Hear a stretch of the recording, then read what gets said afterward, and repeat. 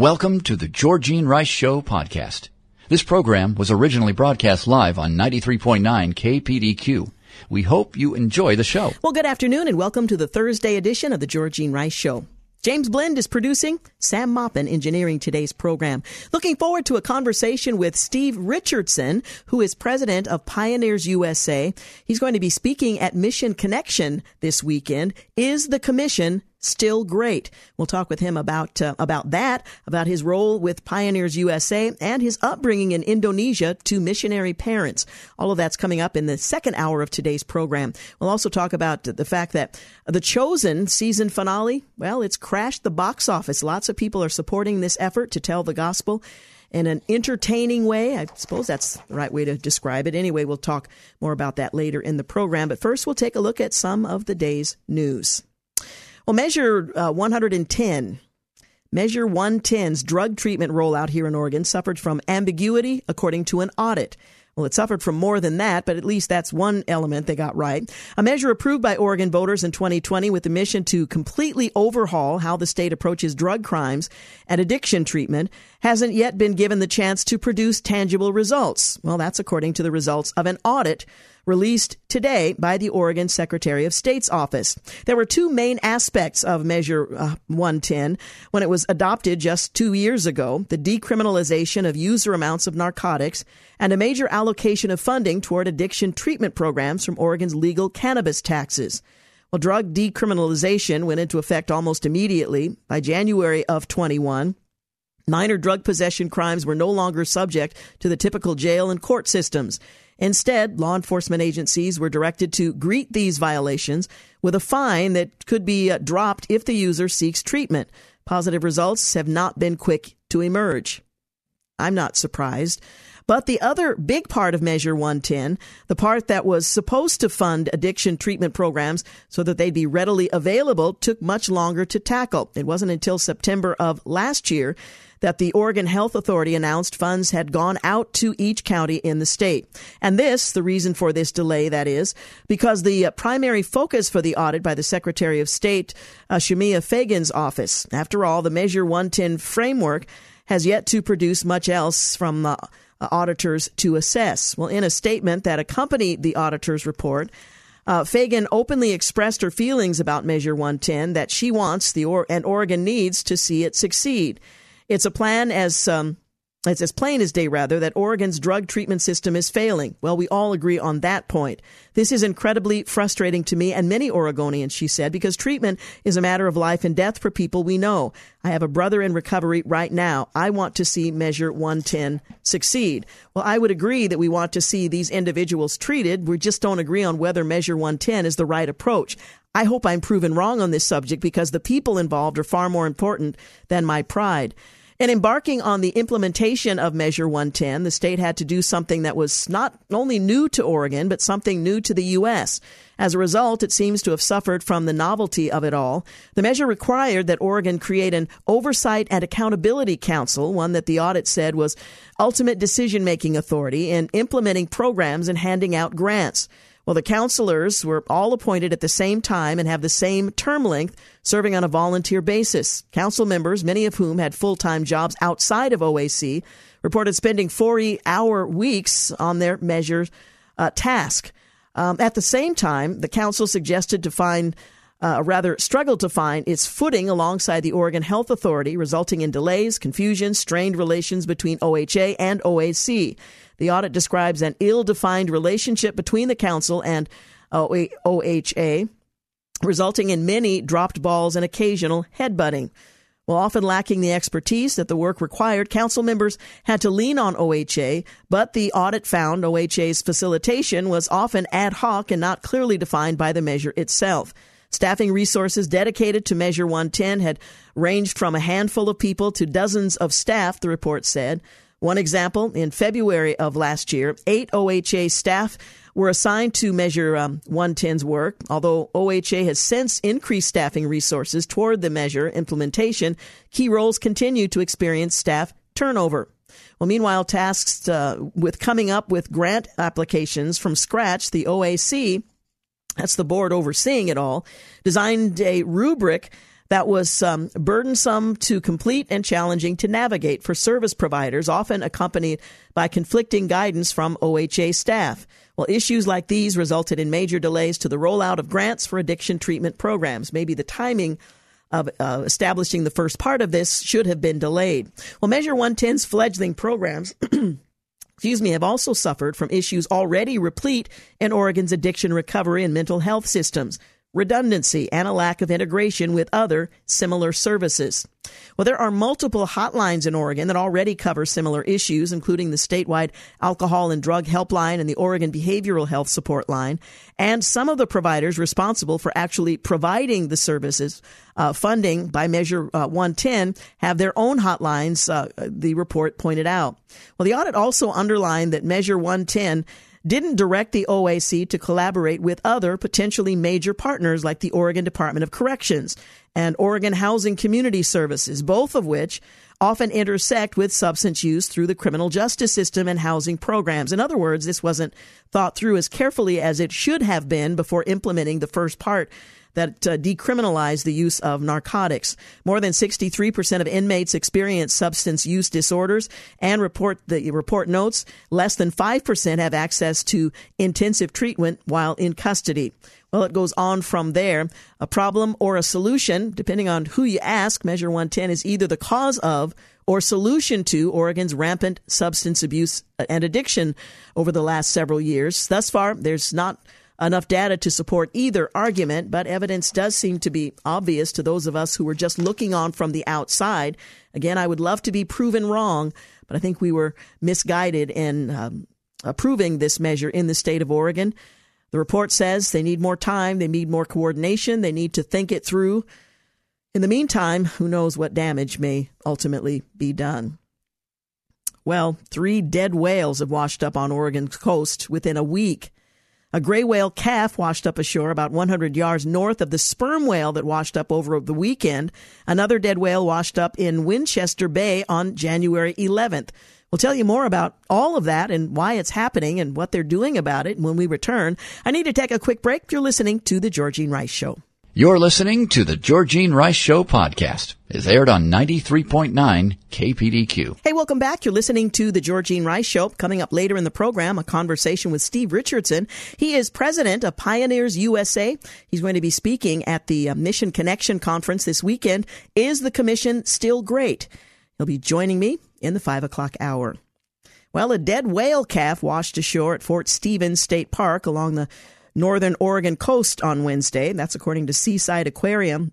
This is the second whale to wash up at the park within days and the third known whale to have washed up along the state's coastline. Well, the aquarium said the calf was a 12-foot-long gray whale. It washed ashore near a wreck of the Pete Iredale, approximately 100 yards north of the sperm whale that washed up over the weekend. Similar to the sperm whale, this baby whale has been dead for a while prior to washing up ashore, and apparently the smell is, well, rather unpleasant. Michael Milstein with the National Oceanographic Atmospheric Administration said the whale is apparently a stillborn gray whale. There are no indications that the whale was struck by a ship or that it died from human interaction. It's likely that this is a case of failure to thrive, but a necropsy will be scheduled soon to determine the cause of death. NOAA's West Coast Marine Mammal Network plans to conduct an autopsy, if you will, provided the carcass remains accessible and if weather permits. The gray whales are currently migrating south to their birthing and breeding grounds near Baja California. Westerly winds and currents are the reason for these mammals coming ashore close to each other. The whales at Fort Stevens are not the only carcasses, I guess, currently decomposing on Oregon's beach. A gray whale washed up on the 11th of January on the coast of Winchester Bay near Reedsport, according to the program manager for the Marine Mammals Stranding Network, Rice, no relation, who examined the sub-adult male late last week, said it appeared that the creature had been killed by orcas, who have been known to prey on gray whales. Well, gray whales make up nearly half of the whales that wash up on Oregon's coast, and so it's not altogether unexpected. In 2022, a total of 4 gray whales were found washed up in Oregon. NOAA is currently interested in gray whales due to them currently experiencing an unusual mortality event, which is a substantial decline in the population. There's an ongoing investigation to figure out the causes of the decline and why they're not reproducing as successfully. Well, in other, more relevant news, the U.S. on Thursday hit the debt ceiling set by Congress, setting off a set of special measures from the Treasury Department to avoid default. Now, there's a debt ceiling for a reason. When you keep lifting it, it has a consequence. Well, extraordinary measures include delaying some payments, including contributions to federal employees' retirement plans, to free up funds for essential payments, such as those for Social Security and debt instruments. Treasury Secretary Janet Yellen warned last week that the country was on track to max out on its $31.4 trillion borrowing authority today. Well, the debt limit is the total amount of money the U.S. government is allowed legally to borrow to pay for its existing obligations, including Social Security and Medicare benefits, military salaries, interest on the national debt, tax refunds, and other payments. Without intervention, the government could be left unable to pay its bills by June. It's unlikely that cash and extraordinary measures will be exhausted before that time. Yellen called on Congress last week to raise the debt ceiling as soon as possible, though it's likely to prove difficult for Congress to hammer out a deal to raise the debt limit, as Republicans control the House while Democrats control the Senate, and Republicans want to assure that this will not happen again, raising the debt ceiling. I appreciated a column written by Veronica De Ruge. She wrote, "I apologize in advance for what will be a rant about the debt ceiling, but such a rant is necessary. For weeks now, there have been lots of newspaper articles, lots of people quoted about the mess that debt ceiling legislation has become. The New York Times reporter Jim Tanskerley, writing about the potential breach in the debt limit, said this: that could prevent Congress from doing the basic tasks of keeping the government open, paying the country's bills, and avoid default on America's $1 trillion in debt. The Department of Treasury, failing to increase the debt limit would have catastrophic economic consequences. It would cause the government to default on its legal obligations, an unprecedented event in American history. That would precipitate another financial crisis and threaten the jobs and savings of everyday Americans, putting the United States right back in a deep economic hole, just as the country is recovering from the recent recession." John Cochrane, on what's right and what's wrong with these statements, had something rather interesting to say. Then you have all of those who think that a debt ceiling fight is so awful that they want the debt ceiling abolished altogether. Jamie Dimon said, "I just think this whole thing is mistaken, and one day we should just have a bipartisan bill to get rid of the debt ceiling. It's all politics. It's a potential catastrophic event." Now imagine no debt ceiling at all and the propensity that Congress has to spend. Well, the implicit and explicit message in all these comments is that lawmakers who try to use the debt ceiling to slow America's march toward a fiscal crisis, whatever form it might take, are irresponsible, even crazy. As you probably know, though, we'll only default on the debt ceiling if Treasury doesn't prioritize paying interest and principal on the Treasury debt before any other payment. Now, obviously, a default would be terrible, and prioritizing payments would come with some pain. And there's a part of me that thinks that past Congress, by voting to spend trillions of additional borrowing dollars, implicitly agreed to raising the debt ceiling whenever the debt nears the limit. But these considerations don't imply that the debt ceiling should be raised without a commitment to alter, at least a little, our currently unsustainable fiscal course. And they certainly don't mean the debt ceiling should be abolished. My more fundamental gripe is this: where were these people who were upset about the debt ceiling fight on the countless occasions when Congress ignored its own budgetary rules? Where's the indignation over irresponsible members of Congress keeping the government financed with awful omnibus bills or continuing resolutions? Where were the outraged commentaries when Congress failed repeatedly year after year to operate under regular order? A few years ago, Brookings Institution economist William Gale published a book in which he wrote that Congress designed the current budget process in 1974. Since then, in only 4 years, has it passed all the appropriations bills for discretionary spending on time. In other words, for decades, congressional Republicans and Democrats failed to do their most basic job: passing a budget on time according to the rules and via annual appropriations approved by majorities of the House and the Senate. Well, these elected officials should be too embarrassed to show their faces in public. Yet, in fact, almost no one cares. Newspapers should be full of stories about how Congress repeatedly fails to do its job, yet you almost never read such stories. Adding insult to injury, close to 90% of the increase in U.S. government spending between 2008 and 2032 will be going to pay interest on the debt, as well as obligations under Social Security, Medicare, and Medicaid. Well, all of that spending now on autopilot, Congress can ignore the problem. Well, but they shouldn't. The bottom line is that the federal budget is a horrible mess, and Congress is to blame for it. Congress has behaved irresponsibly for years. But the only irresponsibility that reporters and commentators raise their voices and keyboards against are attempts to hold Congress to the debt ceiling limit they themselves established. These people are upset about the symptom of the disease, but not the disease itself. So to all those who are upset about the debt ceiling drama, I say, you know what will end debt ceiling drama? Congress finally doing its job, following its own rules, while also refusing to spend an enormous amount of money they don't have. So yeah, I'm annoyed. You should be too. Again, quoting from Veronica DeRuggi on the raising of the debt ceiling and all of the conversation around it. Well, on Wednesday, the Supreme Court denied an emergency petition from a group of New York firearms dealers who asked the court to block certain parts of a recently passed state gun law, which they claim violate their Second Amendment rights and hamper their profitability. The brief unsigned order doesn't touch on the merits of the case, which is so often true, and instead says the court will allow the challenge to play out in the Second Circuit Court of Appeals rather than intervene on behalf of the gun dealers. The decision comes after the court refused to hear any emergency challenge to another provision of a recently passed New York gun law. Well, in June of last year, the Supreme Court ruled in the New York State Rifle and Pistol Association versus Bruin that the existing state law requiring residents to demonstrate proper cause to obtain a concealed carry permit was unconstitutional. Writing for the majority, Justice Clarence Thomas argued at the time that the Second Amendment protected an individual's right to carry a handgun for self-defense outside the home. As a result, New York's Democratic-controlled state legislature adopted a slew of new laws circumscribing the use of concealed handguns beyond the home following the rule. The law created a number of so-called special zones around public transit and popular venues where the concealed carry of the handgun isn't permitted. Well, New York's Democrats also passed a series of other firearms regulations.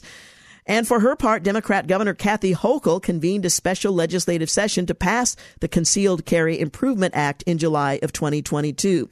So the Supreme Court, in saying that they're not going to hear the case at this time, has allowed the lower court, the Second Circuit Court of Appeals, to review the case and may at some point in the future have to weigh in. Hey, you're listening to The Georgene Rice Show. We need to take a break, but we'll be back. You're listening to the Georgene Rice Show podcast. It's aired on 93.9 KPDQ. Hey, welcome back. You're listening to the Georgene Rice Show. Coming up in our 5 o'clock hour, a conversation with one of the plenary speakers at this weekend's Mission Connection. If you haven't already registered, go to kpdq.com. There are directions there, and we would love to see you Friday night and all day Saturday for this great conference. Steve Richardson is president of Pioneers USA, and we'll talk with him about the work he does as well as his presentation this weekend. Well, the Supreme Court announced on Thursday that its 8-month investigation into the leak of the draft opinion in Dobbs versus Jackson Women's Health Organization has not yet yielded a culprit. In following up on all available leads, however, the Marshals team performed additional forensic analysis and conducted multiple follow-up interviews of certain employees, the report read. But the team has to date been unable to identify a person responsible by a preponderance of the evidence, end quote. Well, on May 5th of 2022, a few days after Politico published a copy of the Dobbs decision, which overturned Roe v. Wade, the Marshal of the Supreme Court, Gail Curley, launched the probe at the Chief Justice John Roberts' direction. Almost 100 employees, 82 of which, had access to electronic or hard copies of the draft opinion, were interviewed according to the report. The Marshal determined that it was unlikely that someone outside the court sabotaged the information technology systems. All 97 employees who spoke to investigators denied disclosing the document. Neither the identity of the leaker nor how Politico came into possession of the digital copy of the opinion were determined. The report noted that the pandemic and remote work transition created a precarious environment for potential security breaches, increasing the risk of both deliberate and accidental disclosures of court-sensitive information. It's highly unlikely, however, that it was an accidental disclosure. The investigative team, composed of seasoned attorneys and trained federal investigators, also analyzed forensic evidence and conducted follow-up interviews, none of which pointed to a clear guilty party. Now, one wonders, did they subpoena or can they subpoena the phone records of said employees and other communications? The FBI was not a part of this initial investigation. Well, after the initial inquiry failed to find a suspect, the court consulted Michael Chertoff, a judge, U.S. attorney, and assistant attorney general for the Department of Justice, to assess the marshal's investigation. Chertoff concluded that the investigation was thorough and could not recommend any extra steps not already undertaken or underway. In May of 2022, this court suffered one of the worst breaches of trust in its history, the report added. The leak was no mere misguided attempt at protest. It was a grave assault on the judicial process. And the question now is whether or not it will be resolved at any point, whether or not any federal government agency will undertake to investigate with subpoena power. We'll follow the story, if there is one, to develop.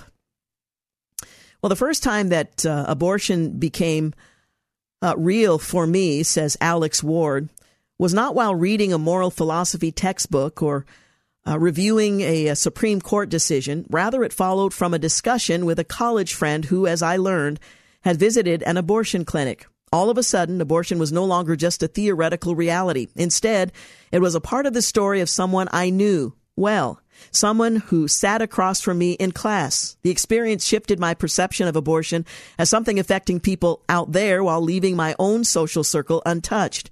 As I walked away from that conversation, wondering if I had handled it sensitively, I realized that my understanding of abortion existed almost purely in the realm of ideas, policy, and theory, not flesh and blood people. Again, Alex Ward. In the lead up to the Supreme Court decision in Dobbs versus Jackson Women's Health Organization, which overturned Roe versus Wade, there was no shortage of stories about individual women, stories of women shouting their abortions, stories of women who chose life, stories of clergy decrying abortion as a moral evil or praising it as something holy and sacred. And yet, we're tempted to dissolve these individual stories into the larger abortion story, forgetting the individuals themselves. And all of our discussions of public policy and our abstract reflections on human dignity, we can often forget the real people involved in this system of death.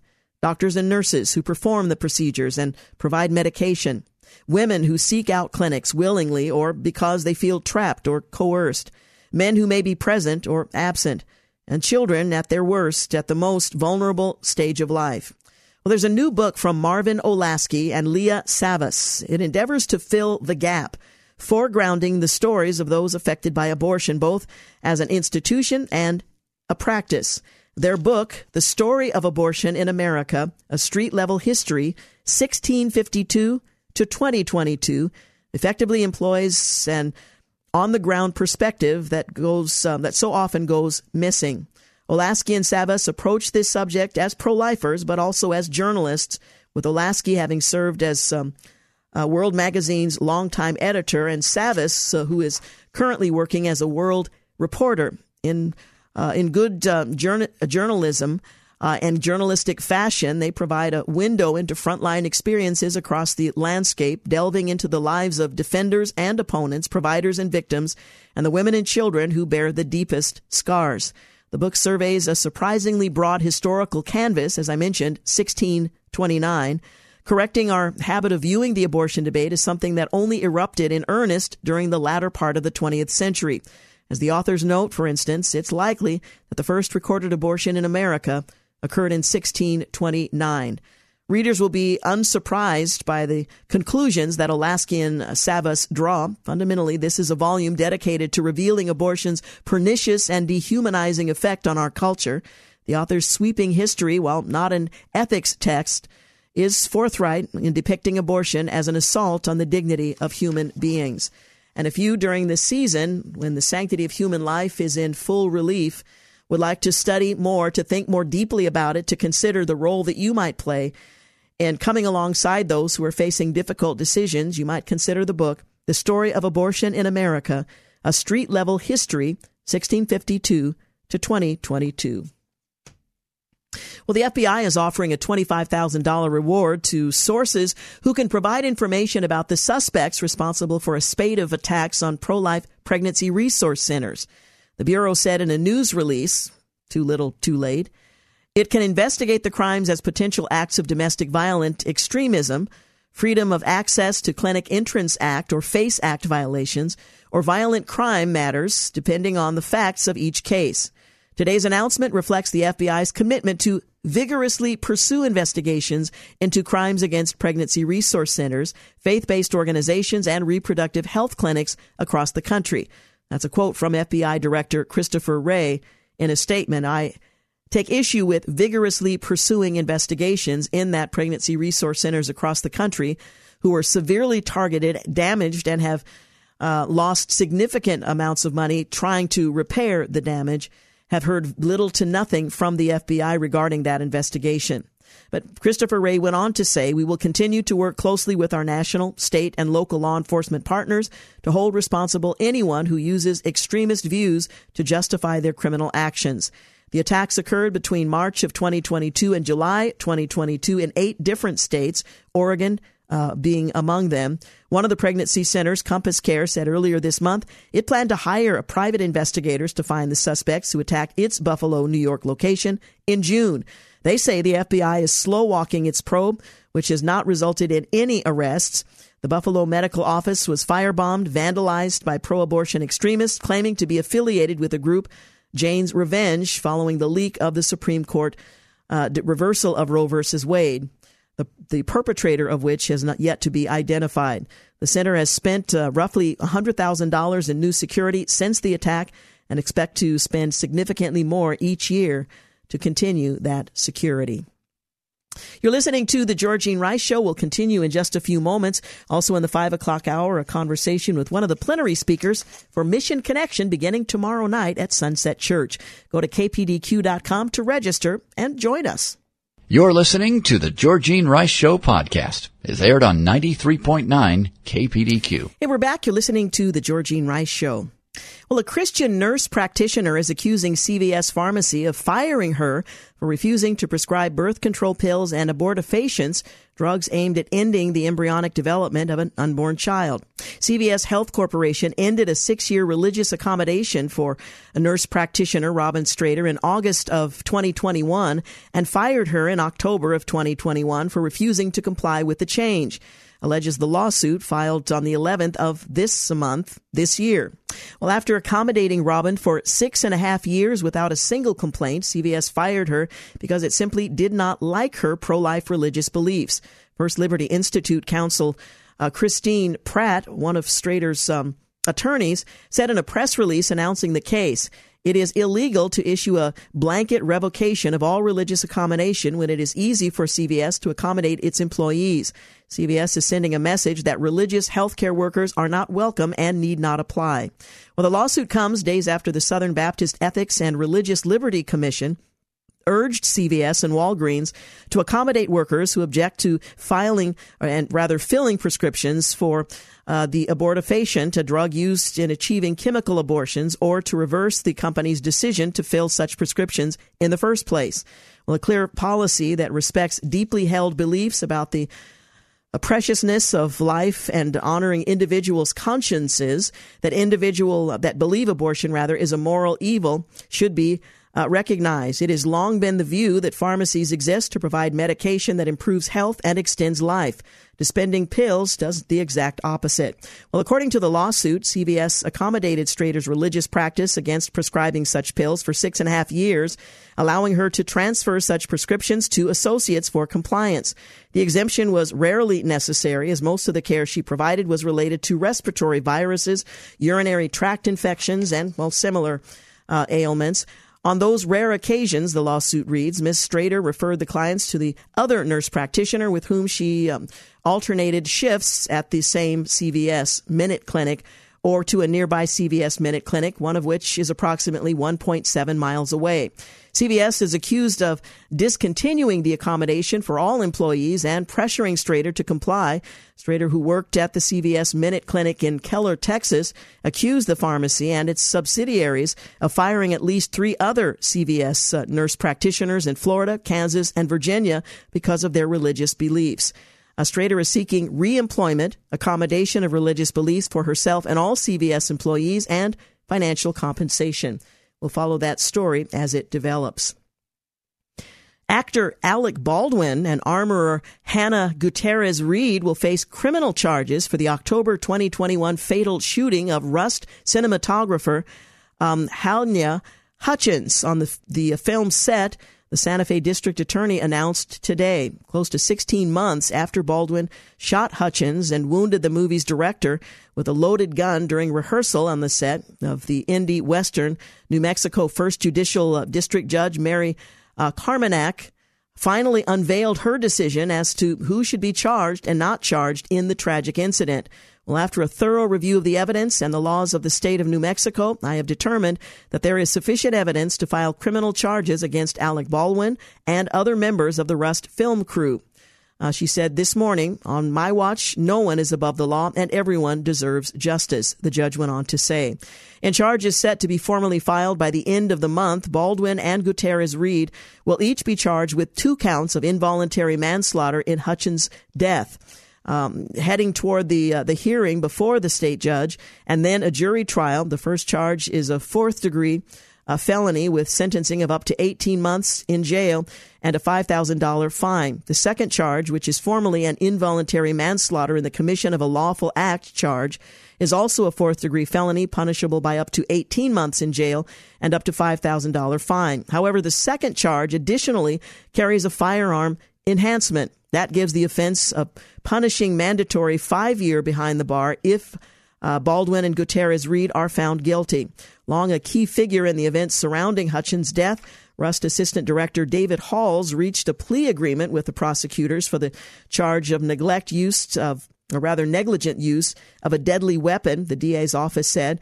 The industry vet faces a suspended sentence of 6 months probation. And while Baldwin has in the past vowed to fight any charges, Hall's plea deal and the cooperation he likely provided to prosecutors could become a major factor for Baldwin going forward. If any one of these 3 people, Alec Baldwin, Hannah Gutierrez-Reed, or David Halls, had done their job, Halyna Hutchins would still be alive today. It's that simple. That's a quote from Andrea Reeb, the special prosecutor assigned to the case. The evidence clearly shows a pattern of criminal disregard for safety on the Rust film set. In New Mexico, there's no room for film sets that don't take our state's commitment to gun safety and public safety seriously. Well, this will be a case that will certainly follow, the outcome of which we have no idea will be. Okay, that was put rather awkwardly, but I think you get the idea. Well, in a trigger warning, the Supreme Court rejected a bid by New York gun retailers on Wednesday to block a slew of new gun control laws in the state, which they argued violate the Second Amendment rights and hurts their business. There were no noted dissents in the order or explanations for the justice's decision. The Supreme Court dealt a major blow to the Second Amendment of millions, but they're leaving it to a lower court to decide and may be revisited at some point in the future. In a show of force, America's military is flexing its muscles as threats against the U.S. increase. Americans are watching.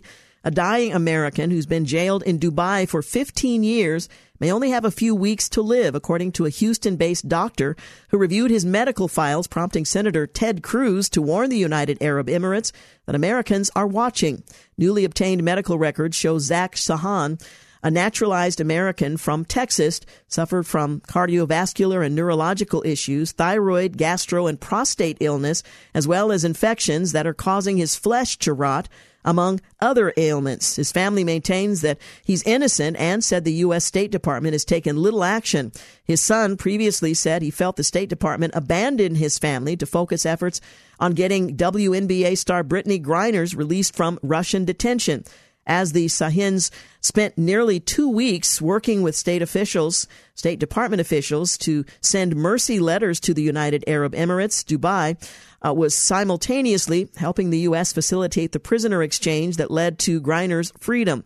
This issue is no longer about alleged wrongdoings, but basic humanitarian compassion, the senator added. The Emirates are close and valuable allies, and Americans are watching closely to make sure they do the right thing. A battle is brewing. Conservatives are sharpening their spears for an historic debt ceiling fight, and it will be, rather unpleasant, I expect.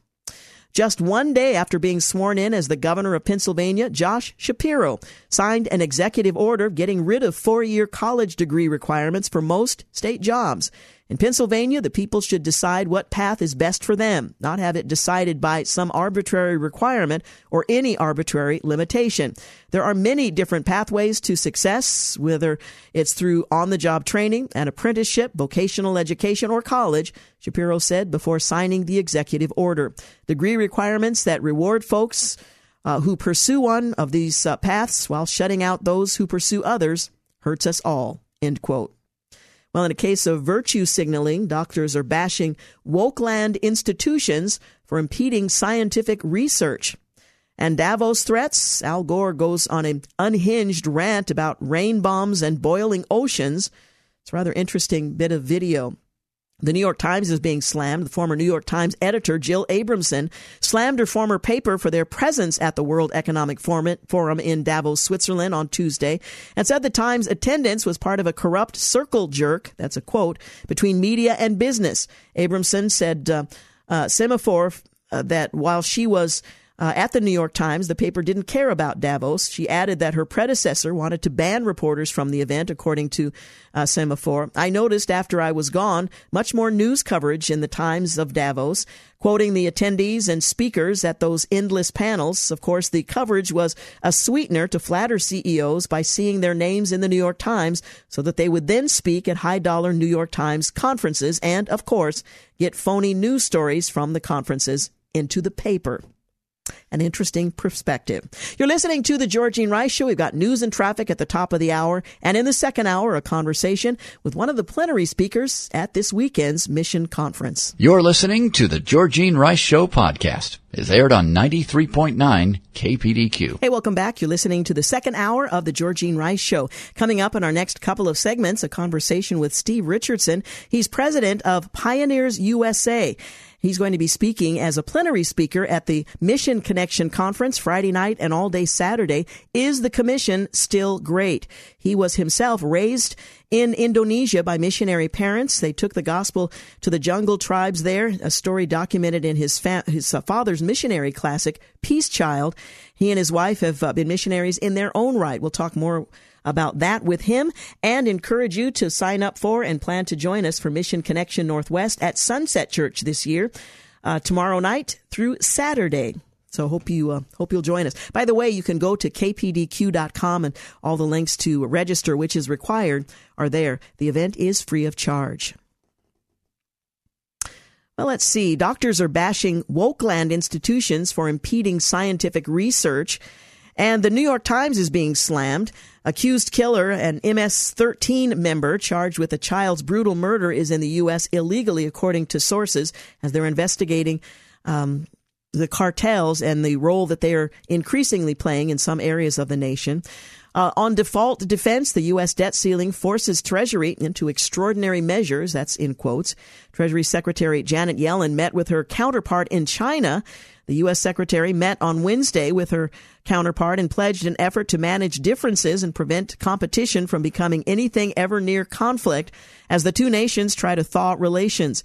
Yellen's first face-to-face meeting with Vice Premier Liu He in Zurich is the highest-ranking contact between the two countries since their presidents agreed last November during their first in-person meeting to look for areas of potential cooperation. Yellen's meeting with Liu came before a three-country visit to Africa, where she'll push to expand U.S. trade and business ties in the continent, which China has long dominated. She's also expected to repeat her criticism of Beijing, now the world's largest creditor, for not moving more quickly to provide debt relief, as well as its use of forced labor in China's Xinjiang region and non-market economic practices. Donald Trump is allegedly preparing for a Twitter and Facebook return, mounting a comeback for the White House. He is looking to regain control over his powerful social media accounts he once had.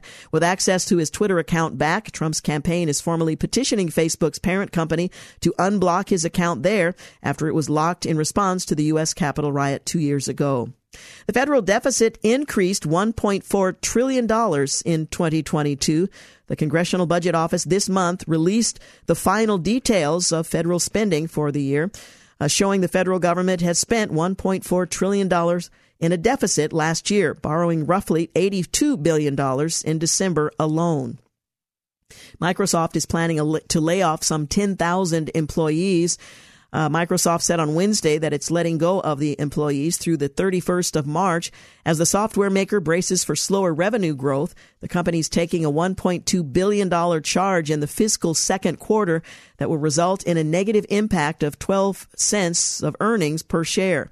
Alphabet, Amazon, and Salesforce are among the technology companies that have lowered headcount in recent weeks. The U.S. has provided Ukraine with $125 million to repair its power grid. The administration is providing the resource for electrical parts and other supplies to help repair crews in Ukraine keep up with Russian strikes pounding the country's electrical system. The FAA changed EKG parameters to allow pilots to pass the health test easier. Well, late last year, after the vaccine rollout, the Federal Aviation Administration quietly changed the EKG parameters for pilots in a move that raising concern about flight safety. According to a report from Substack by Vaccine Safety Research Foundation founder Steve Kirsch, the October 2022 version of the FAA Guide for Aviation Medical Examiners widened the range acceptable for pilots to fly. The PR used to be in the range of 0.12 to 0.2, he writes. It's now 0.12 to 0.3 and potentially even higher. This is a very wide range. It accommodates people who have cardiac injury. Ukraine's interior minister and a dozen others died in a helicopter crash.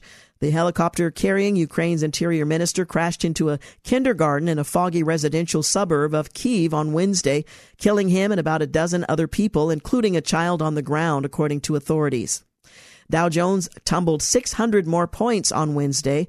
The industrial average tumbled more than 600 points as investors took profits on some of the strong January gains and as a disappointing December retail sales reading raised concerns about a recession. New Zealand's prime minister announced his resignation. Leftist New Zealand Prime Minister Jacinda Ardern, who is, by the way, a female, announced on Wednesday that she's resigning from her position because she doesn't have the stamina to seek re-election. Her term will end on the 7th of February, and an election will be held on the 14th of October. Ardern was known for clamping down on the freedoms of people in the country while in office, including draconian pandemic lockdowns, gun bans, and advocating for regulating speech online. What the debt ceiling showdown means? Well, Treasury Secretary Janet Yellen warned Congress last week that the U.S. was dangerously close to hitting its debt ceiling, which it did today, and that the limit must be raised soon to avoid potentially catastrophic economic consequences. The New Zealand Prime Minister and COVID zealot has resigned. IRS woes. Joe Biden's massive expansion of the Internal Revenue Service is not going as smoothly as he and the Democrats envisioned. It turns out hiring upwards of 87,000 well-qualified employees to the nation's tax collecting agency is no cakewalk.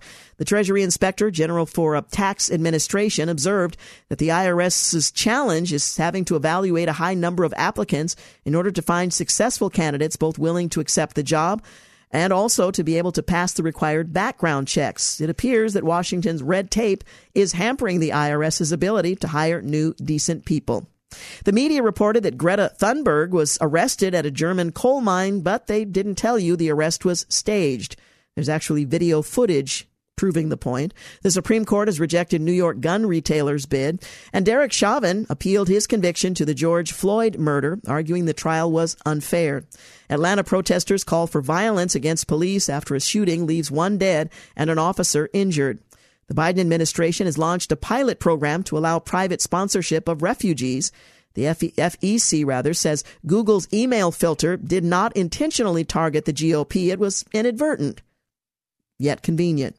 Virginia Democrats are forcing the state to adopt California's crackdown on gas cars. And Governor Youngkin spurns Ford's proposed $3.5 billion Virginia plant over China concerns. Church of England bishops are refusing to allow same-sex marriages. And a teen girl blasted the YMCA trans policy after encountering a naked man in the women's locker room. And a poll finds that the role reversal barely impacted attitudes on abortion. The New York Times quietly admits DEI, dignity, equity, and inclusion, is a failure. Well, on this day in history, Georgia becomes the fifth state to secede from the Union in 1861. CBS News in 1953 airs the widely watched episode of I Love Lucy, in which Lucy Ricardo, played by Lucille Ball, gives birth to Little Ricky. 1977, President Gerald Ford, he pardons an American convicted of treason for making radio broadcasts aimed at demoralizing Allied troops in the Pacific Theater during World War II. Although she is popularly referred to as Tokyo Rose, she never used that name. 1981, the United States and Iran sign an accord paving the way to release 52 Americans held hostage for more than 14 months. And finally, 2018, Amazon announces that it was raising the monthly price of its Prime membership plan by nearly 20%. The fee for an annual membership would also rise 20% a few months later, making it a 40% increase. Well, coming up, a conversation with Steve Richardson, president of Pioneers USA. He's one of the plenary speakers at Mission Connection this weekend. We'll be broadcasting live from Mission Connection from 4 to 6. Stop by the booth and say hello on your way in. You're listening to the Georgene Rice Show podcast. It's aired on 93.9 KPDQ. Hey, welcome back. You're listening to the Georgene Rice Show. As you probably know by now, Mission Connection begins this weekend with the opener tomorrow night at Sunset Church and running all through the day on Saturday. We're so excited that we have a lineup of plenary speakers that I know will inspire, encourage, and challenge you. And among them is my next guest, Steve Richardson. He's president of Pioneers USA. And he's going to be talking as a plenary speaker. Is the commission still great? What a great question in the 21st century. Well, he was raised in Indonesia, where his parents took the gospel to the Jungle Tribe, a story that was documented in his father's missionary classic, Peace Child. You might want to check that out. He and his wife, Arlene, they returned to Southeast Asia in 1986 to plant churches among a major Muslim unreached people group. And later they moved to Australia, where they helped launch Pioneers in Australia and New Zealand. Since 1999, he has served as president of Pioneers USA. They now are reaching approximately 340 teams, impacting over 500 people groups. So we're excited to have him join us as the plenary speaker, but very excited to have him with us today to talk a little bit about Mission Connection, the work of Pioneers USA, and his talking points for tomorrow. Welcome, and thank you so much for joining us. Thank you, Georgene. It's a joy to be with you. Well, we're excited about Mission Connection, and part of that excitement is the fact that you're going to be there as a plenary speaker and presenter over the weekend. So thank you for committing your time to help minister to people here in the Pacific Northwest. So we're very grateful. Yeah, thank you. It's good to be back. I think it was about 10 years ago. Arlene and I were here at the conference and really enjoyed it. Well, I'm certain you will this time. We're eager to participate again, yes. Excellent. Well, I want to give you an opportunity to tell our listeners a bit about Pioneers USA. So actually, my wife's parents started the organization in their home back in 1979. Ted Fletcher, Arlene's dad, came to Christ during the Korean War. And he came back and grew in his faith, was discipled, and got an expanding vision for the world. And eventually, he actually gave up his role as national sales manager for the Wall Street Journal and at Dow Jones, and just by faith stepped out and started a ministry in their home, and it's evolved into Pioneers, with an international organization today. We have about 3,000 workers serving in over 100 countries and impacting around 500 or so unreached people groups. So it's just been a thrilling journey. Oh, absolutely. Well, it sounds like your wife, Arlene, has had a similar upbringing in that her parents were committed followers and have been engaged in ministry. As I mentioned, you grew up in Indonesia, where your parents were taking the gospel to jungle tribes there. Can you tell us a bit about your upbringing and how you came to faith in Christ?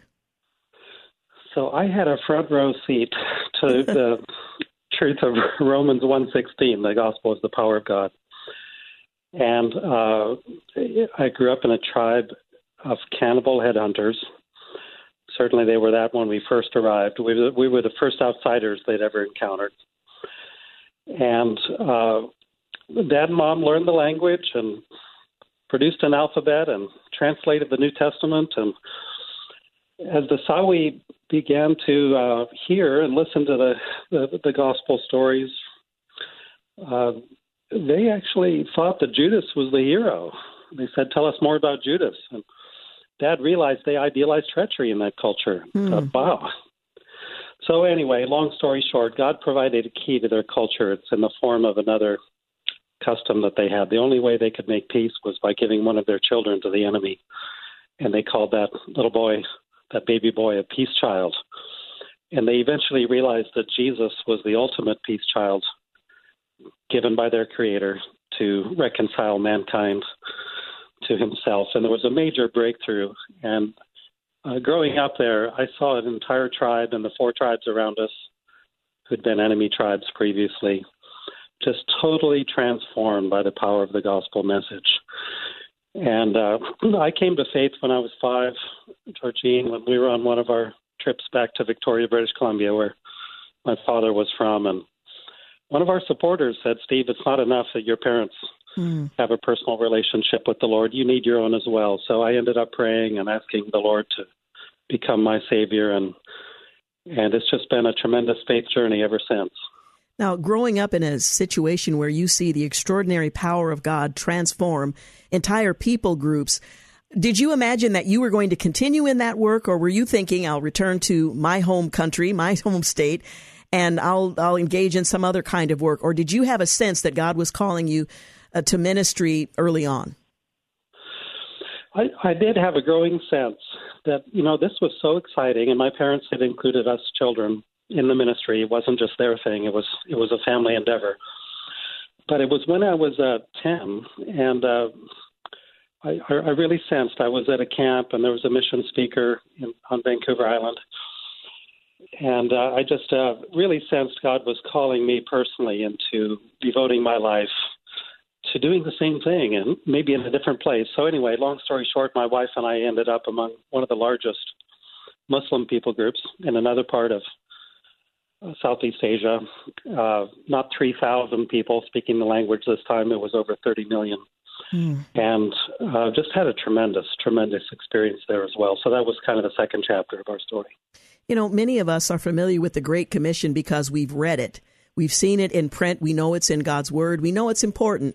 But maybe we're not energized by the prospect of being a part of God's unfolding His plan that involves us. You're going to be talking, I should say, about whether or not the Great Commission is still great.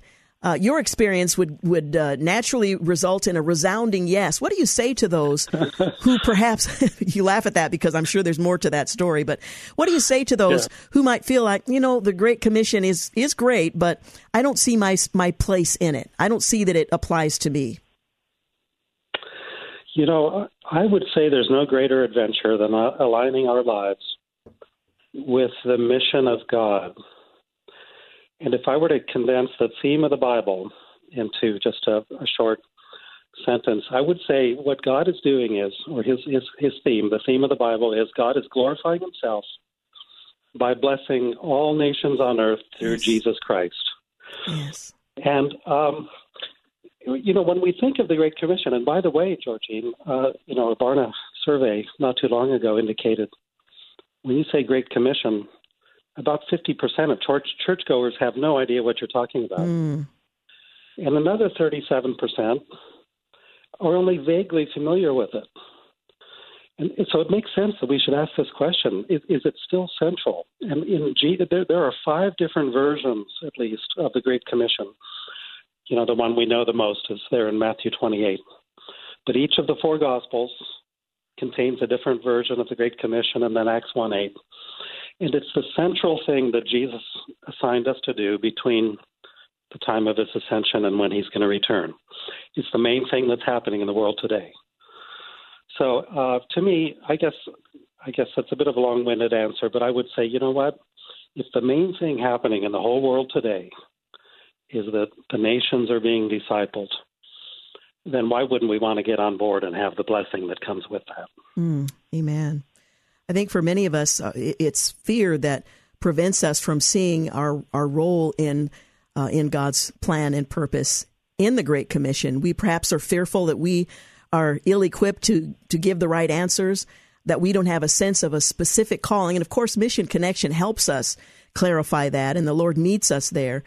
But can you address that sense of disconnect?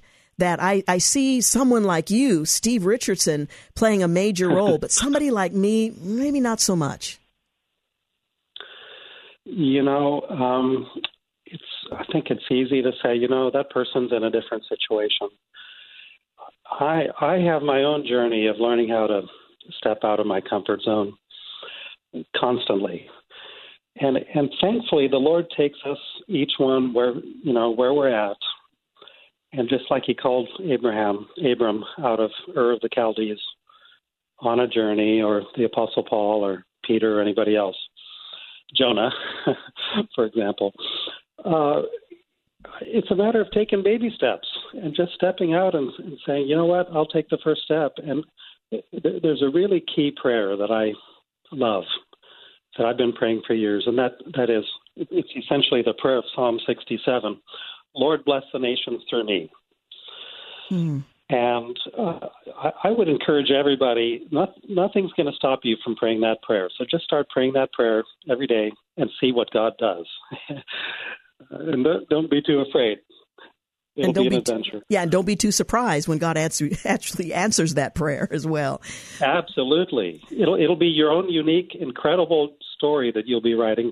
Absolutely. By God's direction. We're talking with Steve Richardson. He's president of Pioneers USA. We'll talk more about the work they're doing in reaching unreached people groups and perhaps spark a bit of imagination and desire in our hearts how God might use us in similar ways. You're listening to The Georgene Rice Show. We'll be back in a moment to continue our conversation. You're listening to The Georgene Rice Show podcast. It's aired on 93.9 KPDQ. Hey, welcome back. You're listening to The Georgene Rice Show. I'm continuing my conversation with Steve Richardson. He is president of Pioneers USA. He has a very interesting background in terms of mission work and the Great Commission. We'll talk with him more about that in a moment. But I want to personally invite you to join us for Mission Connection Northwest. It's coming up Friday and Saturday this weekend at Sunset Church, and you are invited. Now, the good news is the churches in our community have underwritten the cost of this conference. So you can attend free of charge, but you do need to register.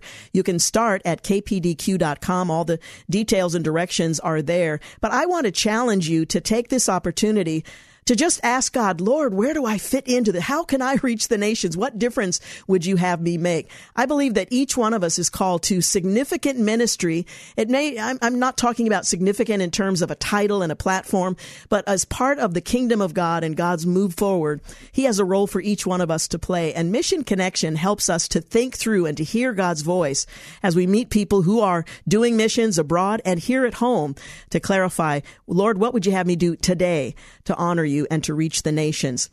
You can, again, go to kpdq.com, register, and join us Friday night and all day Saturday at Sunset Church. Well, let's talk a little bit about how Pioneers USA is reaching the nations. You mentioned that you have some, 300 plus teams impacting over 500 people groups. How have you all gone about that? We are an international movement. About half of those would be from the U.S., our 3,000 members around the world. And so really, missions has changed today. And I think that's one reason why people might feel a little disoriented. We used to think in terms of like my family's story, going to isolated tribes out in the jungle. But today it's a matter of collaborating with the global church. And there are still, thousands of pockets of people all around the world who have not had an opportunity to hear the gospel. But we have the joy of partnering with people who are the fruit of prior generations of missionary sending and churches that have been faithful in making the sacrifices. So, Georgene, it's like in Africa, for example, in 1900, was just 6 or 7%, no, 3% Christian. And today it's 60%, 700 million Christians in Africa. And we can partner with them to finish the task and to continue to close the gap in other areas.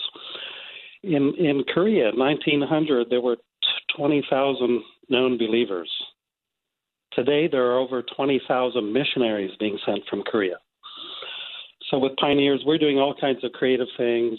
Each team comes up with its own strategy for reaching a particular people group. On a particular team, you might have people from 3 or 4 or 5 or 6 different nations all partnering and bringing their gifts into the mix. And it's just a thrilling picture. Yeah, what a beautiful tapestry of God using his people from all over the globe to minister to one another. And it reminds me of standing in his presence where we are surrounded by the nations and tribes and tongues, all glorifying the Lamb. And what a great day that will be. I want to be a part of that story, and I believe our listeners do as well. But we oftentimes imagine that doing mission work, in quotes, requires us to buy a plane ticket and to leave our familiar surroundings. God doesn't call all of us to go somewhere else, but he calls us to be faithful where he has called us, and that might be right here at home. Is there work to be done for people who are not called to go abroad, either in supporting those who do or ministering in their own community? Yeah, the Great Commission is for everybody. And I think he actually gave it to 500 people. You know, Paul talks in 1 Corinthians about one of his appearances was to 500 people. And I think that's when he gave the Great Commission. In other words, it's for all of us. And our roles are going to be distinct, as you said. But everybody has a role. And all of us should be praying. I remember encountering 3 ladies in our retirement community, and Arlene and I visited them. And they had a file cabinet full of prayer letters of missionaries. And they would spend hours praying. And there's no excuse for not participating, you know, in the big picture of what God is doing through prayer. And then there are people who have a gift for giving. And, you know, I've met with a couple different groups and individuals even earlier this week, just asking, what can we do? What is the best, the most strategic investment of the financial blessings that God has given us? And then, you know, I met with a group of technologists, and they're asking the question, what is needed technologically to see the world reached with the gospel? What can we do? What are the hard tasks in that area that would bear fruit if we could crack the code? And there's the winning of people right in our communities. You know, the world is coming to us. Yes. 230 million people are living in countries other than their country of birth, and a lot of them are here in the U.S. So cross-cultural engagement isn't just an overseas thing like it may have been a few decades ago. It's right here in our communities. Yeah, absolutely. I think sometimes we're under the mistaken notion that people really aren't interested in hearing the gospel. What's been your experience in terms of communicating with people from other cultures and sharing something as simple as a testimony as well as what the scriptures say about who Jesus is? Really good question. The typical American is among the hardest to reach. People from other countries, they talk spiritual language. And when I say American, I mean Westerners, you know, in general, Europeans and so forth. But Muslims, Hindus, Buddhists, people in other countries, they love talking about faith and about spiritual things. And they want to hear your perspective on these things. And they understand that there's a spiritual world and there's a hereafter and so forth.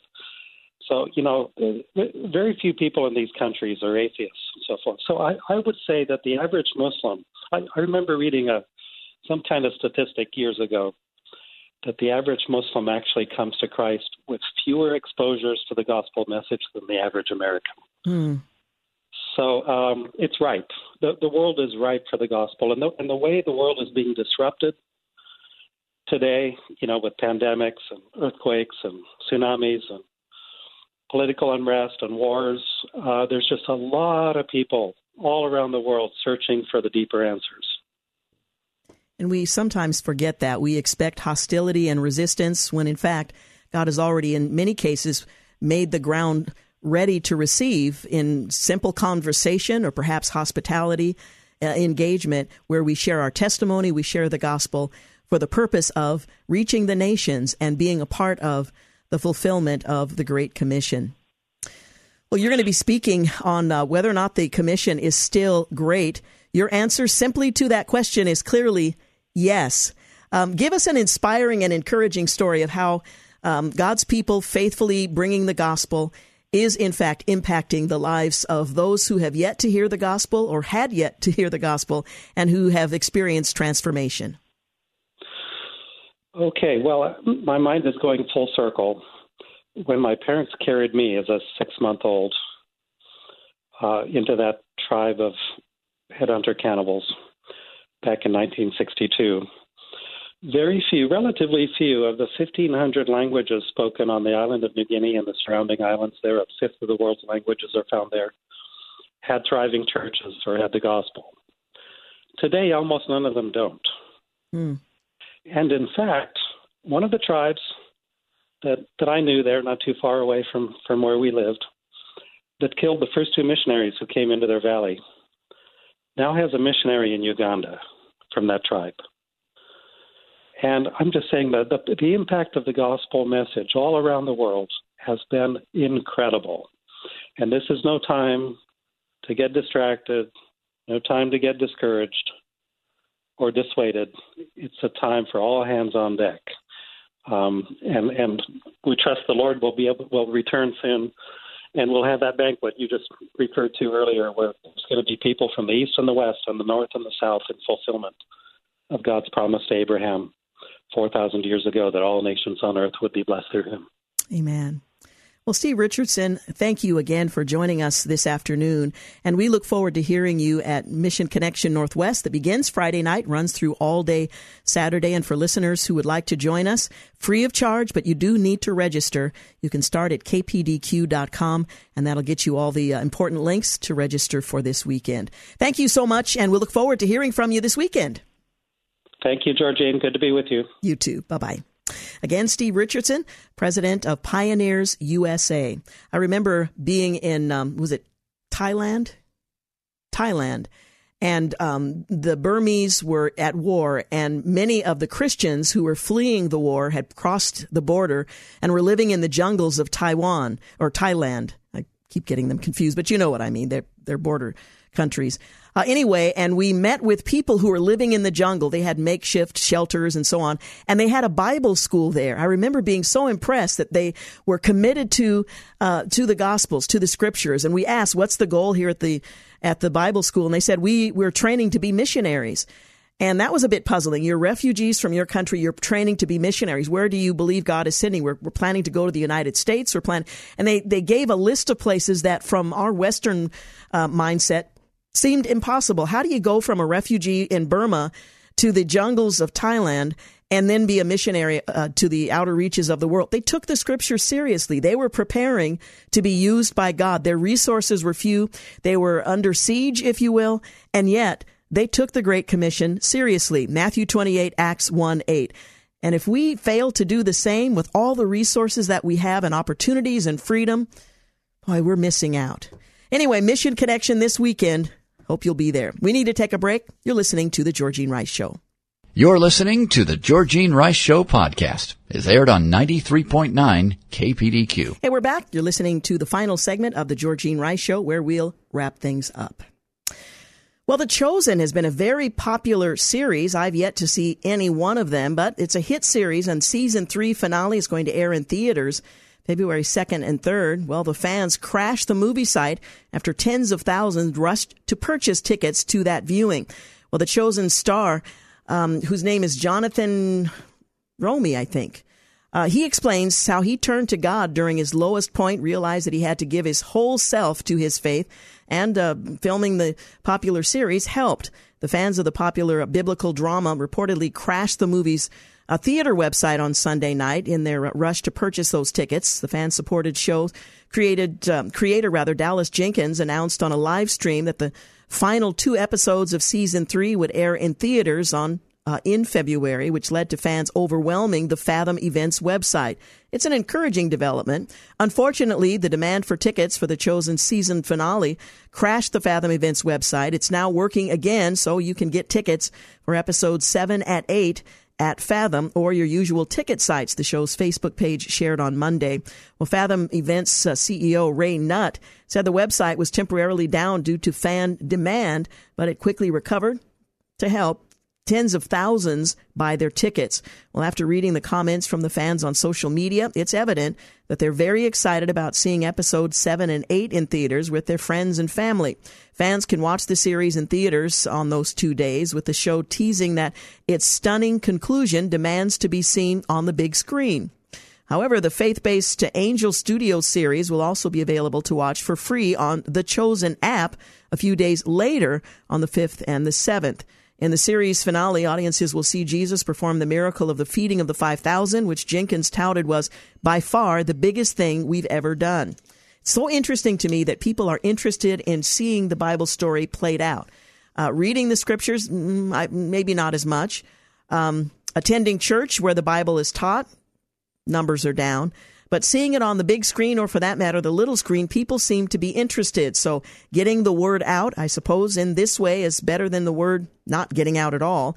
The biblically inspired show premiered in April of 2019. It became the largest crowdfunding media project in history. That's according to the Chosen website. So that in and of itself is pretty impressive. And if it's true to Scripture, I mean, people are hungry for a biblical story that actually is a biblical story. I remember watching the latest version of Noah, and I found it utterly maddening. It was such a deviation from what the scriptures teach. It was just maddening. It did not need to be made. Anyway, it didn't succeed, but in this case, where there's an effort to actually reflect what the scriptures teach in an entertaining way, I suppose is a very good thing. More than 16,000 people contributed over $10 million to the production for that first season. The show has enjoyed a successful run in theaters as well. Fathom's top 2 best-selling events have come from The Chosen with The Christmas with Chosen.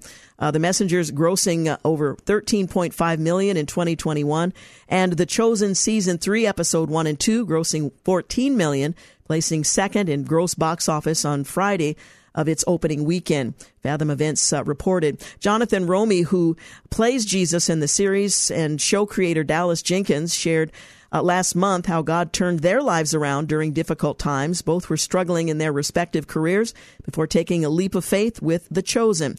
The third season, debuted on December 11th, is available to watch for free on the Chosen app, the Angel app, and the show's website. So it might be a way to encourage folks who aren't necessarily into Jesus, into the scriptures, to at least introduce what Jesus taught, who he was, and to engage in conversation to follow.